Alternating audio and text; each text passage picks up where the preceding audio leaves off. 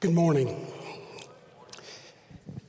Go ahead and put up the slide there, the scripture there, Tony, if you don't mind. It's already been read, but I want to read this one more time. Psalms 125, verses 1 and 2. Those who trust in the Lord are like Mount Zion, which cannot be shaken, but endures forever. As the mountains surround Jerusalem, so the Lord surrounds his people, both now and forevermore. Amen. You may be wondering what this scripture means about what has anything to do about being a shepherd. And hopefully my words that have been placed on my heart, I can communicate those to you effectively. I do ask for grace and just allow the Holy Spirit to touch you with this verse. But hopefully it'll be clear once I get finished. Several weeks ago, actually a couple of months ago now, I think, several of us men gathered for a period of time in worship. And Coach Paul Johnson, in his talk, had an interaction. And I like that. I really do. I like to have an interaction, whether it's by facial expression or an occasional amen. There we go. I'm glad I'm not the only voice in the wilderness. So if I would say God is good, what would your response be? Does anybody know this? There you go. So God is good all the time. Amen, amen. I appreciate that very much, so pay attention. I didn't bring my whistle, Coach, but I can whistle, but I didn't bring the whistle. Several weeks ago, John Hill prayed a prayer as we were entering in this selection process for those that are shepherding without the title. And I say amen to that as well. I firmly believe that. There are many in this room that are shepherding today who mentor, who guide, who lead by example, who comfort and pray with one another. And again, those that are hurting, they gather around them. Again, we say amen to that. So yes, some of us wear the title in this congregation as shepherds, but I would say there are many in this audience that are shepherding. And so that's the thing that I wanted to touch on here a little bit today. After a few months being ordained, and that just means selected as a shepherd, several people came up to me and says, well, Bill and Jackie, what's changed? What's changed about becoming a shepherd than when you were just, I don't know what you want to call it, when you were just sitting in the pew, maybe not really. But, and really, I share my answer was the same to everyone that asked. I say, well, we feel like we were shepherding before, but what's changed for Jackie and I is we hear more and more of those who are hurting. We had our peer group of friends, and we knew when they were hurting and knew when they had prayer concerns. But becoming a shepherd, you hear, obviously, congregational-wide and even outside the walls of this building of folks that are hurting. And, whether it's an illness, concerns over children, problems in the relationships or marriage, to see people that you love, it's hard. It's hard to see them hurt. You don't want to see it, but we know in this world there is pain and suffering. And so that was one of the things that changed for Jackie and I. As we were shepherding this, it was seeing folks that hurt. However, one of the things that also changed is to see that in that time of hurting, in that time of pain, in that time of suffering, the faith that was shown by this body of believers. It's awe-inspiring. It is awe-inspiring to see them receive prayer and sometimes be anointed with oil. If you didn't know that we do that, the shepherds do that upon request. We will anoint you with oil. To see that and to see them call out, surround us, Lord. To see that and call them out, surround us, Lord. Those who ask for prayer for an illness, surround us, Lord. Those who ask for prayer for their children, surround us, Lord. Those who ask to help a damaged relationship, surround us, Lord. Those who ask for problems in their marriage or problems with their children or problems with their fathers, surround us, Lord. That is awe-inspiring. And I can name names of folks that are sitting in this audience today that have called out. Excuse me. And they say, surround us, Lord. And it's an honor and a blessing to do that. To surround them in prayer, to walk beside them. No matter what the circumstance may be, that's the blessing and the strength of faith that I receive. And also in the blessings, don't get me wrong, we rejoice in that. Amen? We rejoice in that. But that's some of the things that have really changed for me and what it means to be a shepherd of this congregation. To see God's people say, surround us, Lord. The Christian singer and songwriter Dave Leonard has a song out called Good Lord. The chorus reads, I may not know what tomorrow holds, but I know one thing for sure. Good Lord, I've got a good Lord. Every day, every step of the way, you open the door. Good Lord, I have a good Lord. Good Lord, I have a good Lord. God is good all the time. Amen to that. Let us go to God in prayer. Father, we call out, as the psalmist says, surround us, Lord. We fall to our knees and say, surround us, Lord, Father. And Father, we know all the time you are good, and God is good all the time. And Father, we leave this in your prayer and your hands, that you continue to surround this congregation, surround this community, this city, and this world, Father, because we need to be in your presence. We ask this through your Son's name. Amen. Morning. Good morning. I'm Don Mundy, the rookie class of 2019 as a shepherd here. So I'm one of the newest, along with John Hill and Nathan Heisler. And so someone asked me one time, well, what made you decide to become a shepherd at Homewood? There's really three reasons. One is this place, this church, its people, and the leadership that I got to know when I moved here in December of 2017 until I was asked in the spring of 2019. And the model of leadership that this church espoused and took on. Also, a second reason for me was a selfish reason.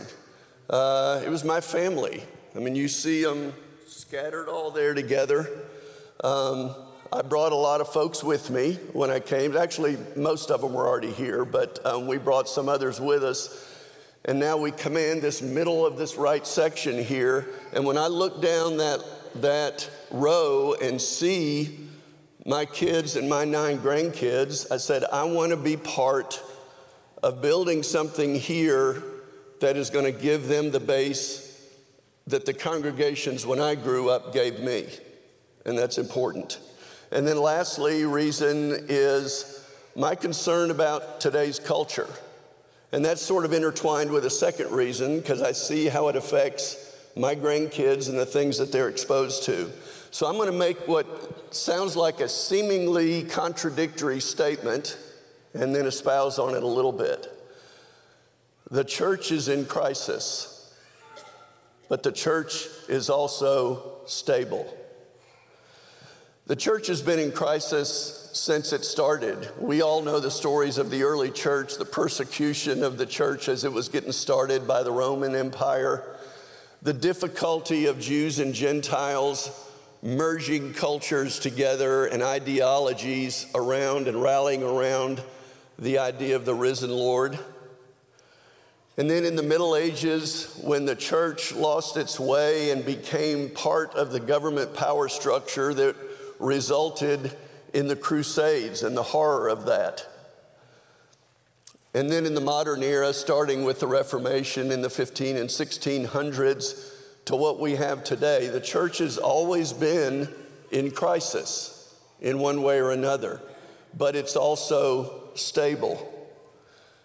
If we don't remember that God's in charge, that we know the end of the story, and that the church was built on a house on a rock, not a house with sand underneath it.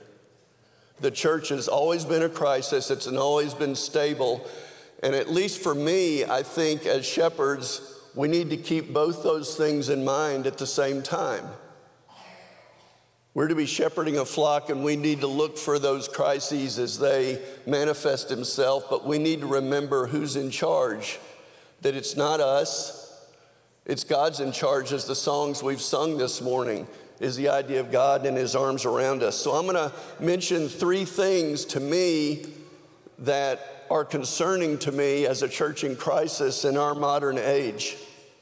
One, we live in a society enthralled with expressive individualism. I want what I want, when I want it, how I want it. I want what I want, when I want it, and how I want it. Some of you have been in the class that Jackson and Brooks have been teaching. I don't remember the great title of it, something about a handbasket, but it's about the internet.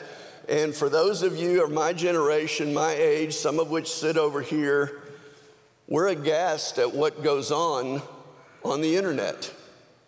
I have to tell you, I've never been on a Reddit bulletin board, and the chances of me getting on one now that Jackson and Brooks have exposed that to me is pretty slim.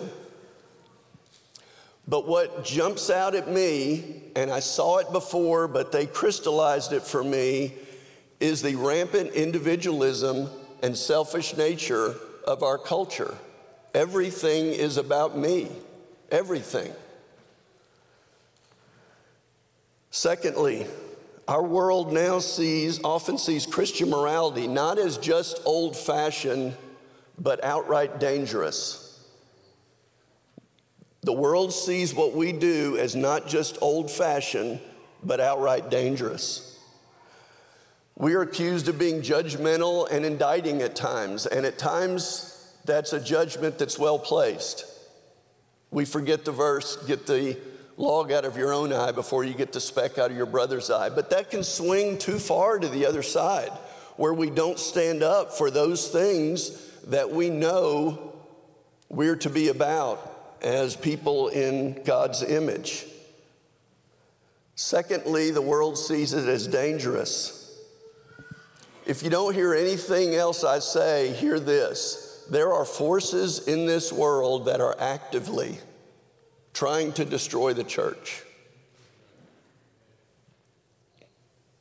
And they're doing it by trying to destroy the nuclear family. And they're doing that by trying to get to our kids. That's a heavy burden for me as a shepherd, because if we haven't seen it inside these walls, it's coming. Because it's relentless. Third, societal forces today seek to isolate and fragment and polarize us. That's what social media is all about. Dividing, fragmentizing, isolating. Again, if you don't hear anything I say, hear this, and this isn't just for parents. Social media is not a force for good. There are some good things that happen. It can be used positively, but there are forces not for good. And we need to be on point and looking out for it. I feel that burden as a shepherd. We all need to feel that burden as parents or people individually in our families. So what does this mean for shepherds in the flock here? For shepherds, speaking for myself, I feel like our vision and teaching needs to remind us that we are in this world, not of this world. We are in this world, not of this world. Second, we need to be, as shepherds, we need to be diligent and prepared and aware to confront the worldly forces who are trying to get in this pen. Brett referenced in John 10 last week, and we talked about in our Connect groups. We need, myself included, we need to be the shepherds that lay down in front of the gate that is the entrance to the sheep pen, because there are people trying to get the sheep. But it's not just our responsibility. The flock here has a responsibility as well. What is your responsibility? Pray for us and the new men that will be named as shepherds for wisdom and discernment, because it's difficult to do. Discernment is not easy. Discernment comes when we cry out to God's Spirit to show us things that we otherwise couldn't see ourselves, because the things that this world puts in front of us have a really pretty paper and bow wrapped around it. But what's inside can be dangerous. Secondly, for the flock, celebrate this community that we have. We're 600 people. Remember, with 600 people, there's a chance there are more than one opinion about how to do things. Brian Pruitt reminded us when we had our study about women's roles in the church, he reminded us, don't let decisions made that hopefully were made out of prayer and discernment, if it's something that you don't agree with, to upset community, because community is more important. Those decisions that are made about women's roles and other things that are coming down the pike for the church to deal with will be difficult decisions, and we can't let it destroy community. Last thing, flock, you need to show up. And what do I mean by that? If we're going to gather these sheep in a pen that the shepherd, us as men, and then the great shepherd can look after, there's certain things we need to do. And there's 4 key things that we do here to promote that community. One is what we're doing right here, worship. Secondly, when we break from here, we go into smaller groups to have a little more intimate setting. We call them Sunday school classes. But there's a purpose to it. If we come here in this room and leave, and I love everybody and I love the technology that allows us to be together when we're not here, but live streaming is no replacement for community. We also have been attempting, and we will be making other attempts to try to repair the damage that the pandemic did regarding our midweek services. I miss it. It was a key part of my life growing up, not just because it was fun to see everybody with, but every time we get together, connections are made, relationships are strengthened, and the sheep in the pen get closer together and easier to protect. And lastly, our connect groups that are even smaller groups still, where prayer can be had and confession can be made. And again, connections and community happen. These activities are not just for numbers to check a box to see how well we're doing as a local congregation.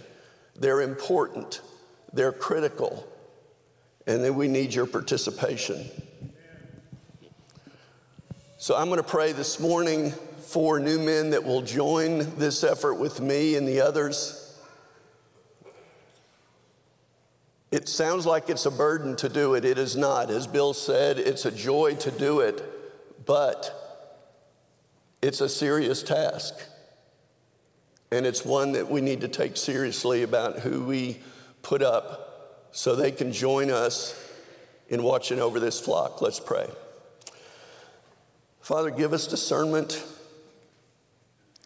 Give us the wisdom of the Holy Spirit to make decisions that continue to recognize that we're sheep, but we're in your image. We're image bearers of Christ, and we're to be the light to the world. Give us strength when that light seems dull to continue to not cover our light, as you said in the Sermon on the Mount, but to shine and be a city on a hill.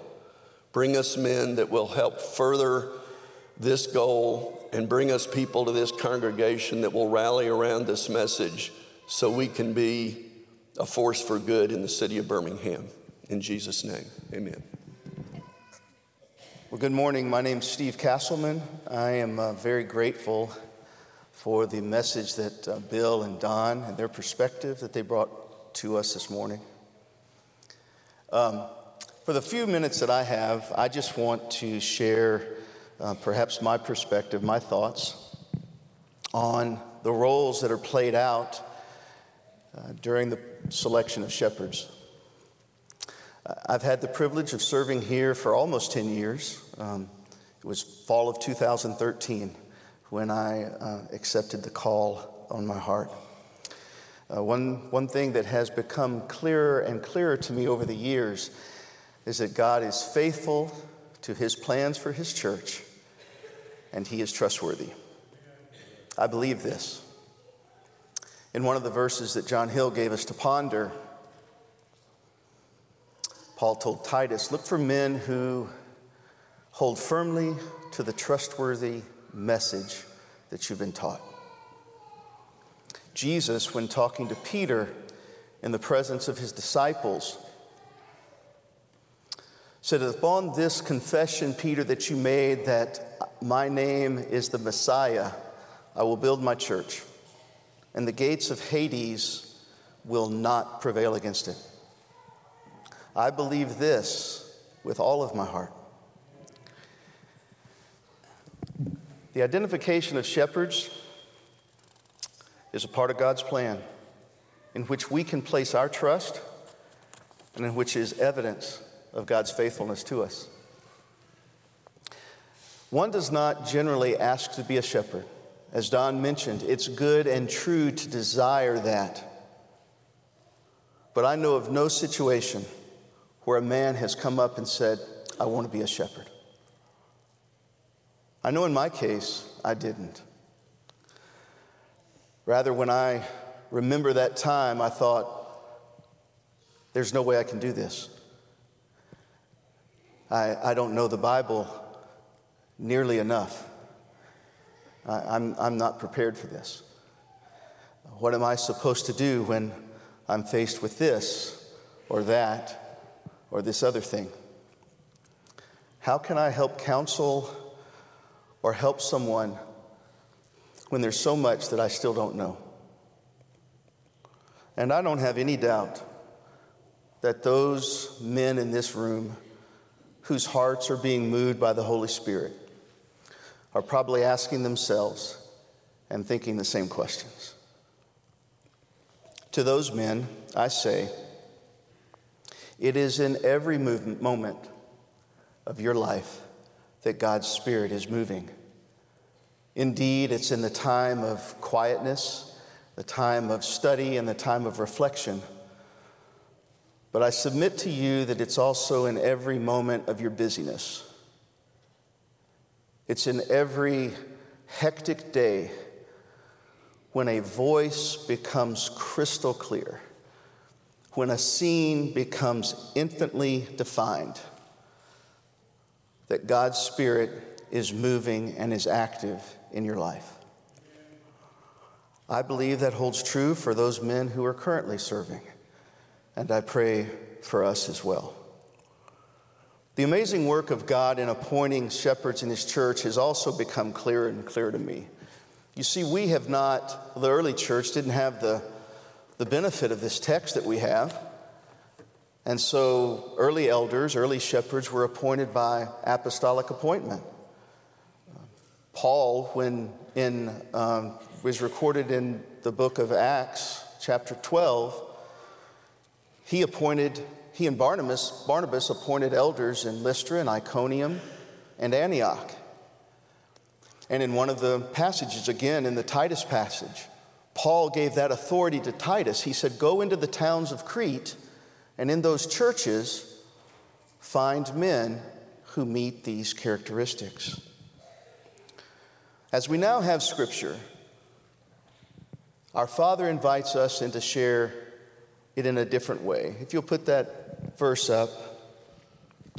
Acts 20 and 28, Luke, in speaking to the elders there, says the flock whom the Holy Spirit has given you, be like shepherds to this church which God has purchased with his blood. The Spirit sets apart people for specific service in the Lord's body, and this is certainly true for those who are set apart to serve as shepherds. Additionally, it's the Spirit that gives some to be apostles and prophets, pastors and teachers in Ephesians 4, and to use the other gifts spoken of in 1 Corinthians 12 in their called service to the church. You see, the Spirit, just as Don alluded, the Spirit of God directs what we do. The Spirit of God is moving in and amongst the men of this congregation to let them know what the call is on their lives. It is then the characteristics that Paul sets out in his letters to Titus and to Timothy, and that Peter provides us in his epistle, that describes the way in which we as members can recognize those characteristics in the men. The fruits of the Spirit's love and joy and peace and patience, kindness, goodness, faithfulness, gentleness, and self-control. We see them demonstrated in the lives of these men in their active service. And the Spirit gives us that clarity of vision that we can see the men whom He is calling to serve this body. The fact is that shepherds serve at the pleasure of the Lord and by His choice. And we as a body join together in the Spirit's movement in identifying these men for such a time as is in their lives. It's in this I gain a really deeper appreciation of the order and the faithfulness that God has to His church. It seems to me, quite honest, as shepherding groups change over time, that it would be chaotic, that we would get nowhere, that because there's not this common background, this common knowledge, this common working together, that it would just be something where we spin our wheels. But that's not what happens. That's not what's been my experience. I've been a part of 3 separate shepherding groups, each of them having completely different men who brought different gifts to that group. And in each time, God served His purpose in this church for what Homewood needed. And it's because of God's trustworthiness, His faithfulness to His church, that we as people of God can have confidence in what the Holy Spirit does and leads us as we all take part in this process of shepherd selection. In the same way that God calls order to His church, He calls us to order our lives and for shepherds to lead the way. My favorite verse, for many reasons, is Philippians 4, 8, and 9. And I'm certainly not going to go into the background of that, though it's a fun story. But in light of the thought that I have today, there are 2 themes that stand out, and I want us to consider how I and others might order their lives as they follow Christ. Paul offers things which our minds should consider. We should consider those things that are true and are noble and are pure and are right, not the chaos that this world offers us. We're called to think on those things that are excellent and praiseworthy, so our minds move to a different place than what this world might call us to. And then for me and for each of us, we have to recognize that people are watching us all the time.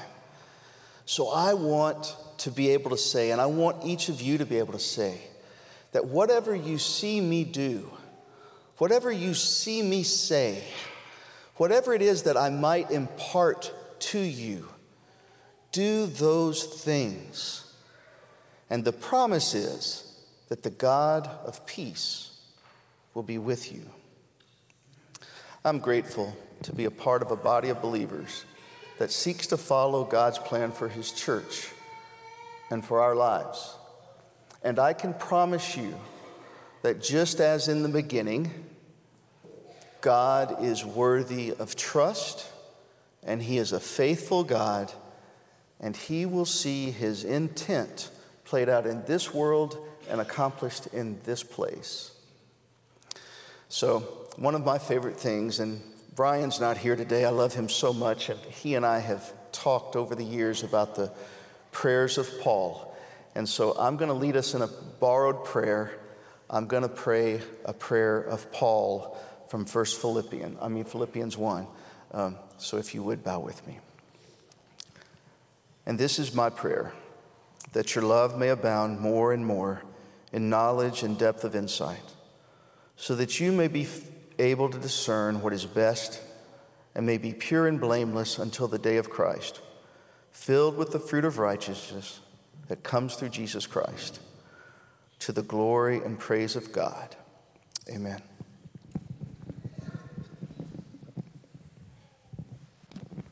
I'm going to ask the praise team if they'll be making their way up. I don't know about you, but what a blessing just to be able to hear from our shepherds today.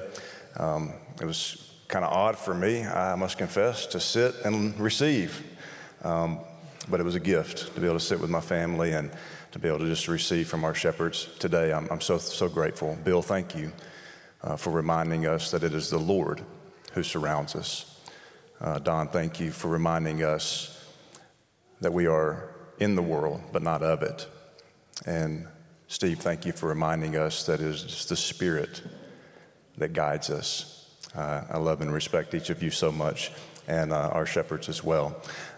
We don't want to leave today without giving you a chance to meet with one of our shepherds. If you would be desirous of a time of prayer, there'll be a shepherd down front. Then another one of our shepherds, Rick Caulfold, is going to come and lead us in prayer in just a moment. If today's the day that you say, you know what, I want to join the journey. I want to name Jesus as Lord and be baptized into him the same way that Summer Rudolph was last week. We would love to celebrate that with you. If you have a need this morning, I'm going to ask you to come either down front or you can meet with one of our shepherds back here in this room to my right, our chapel. Let's stand and sing.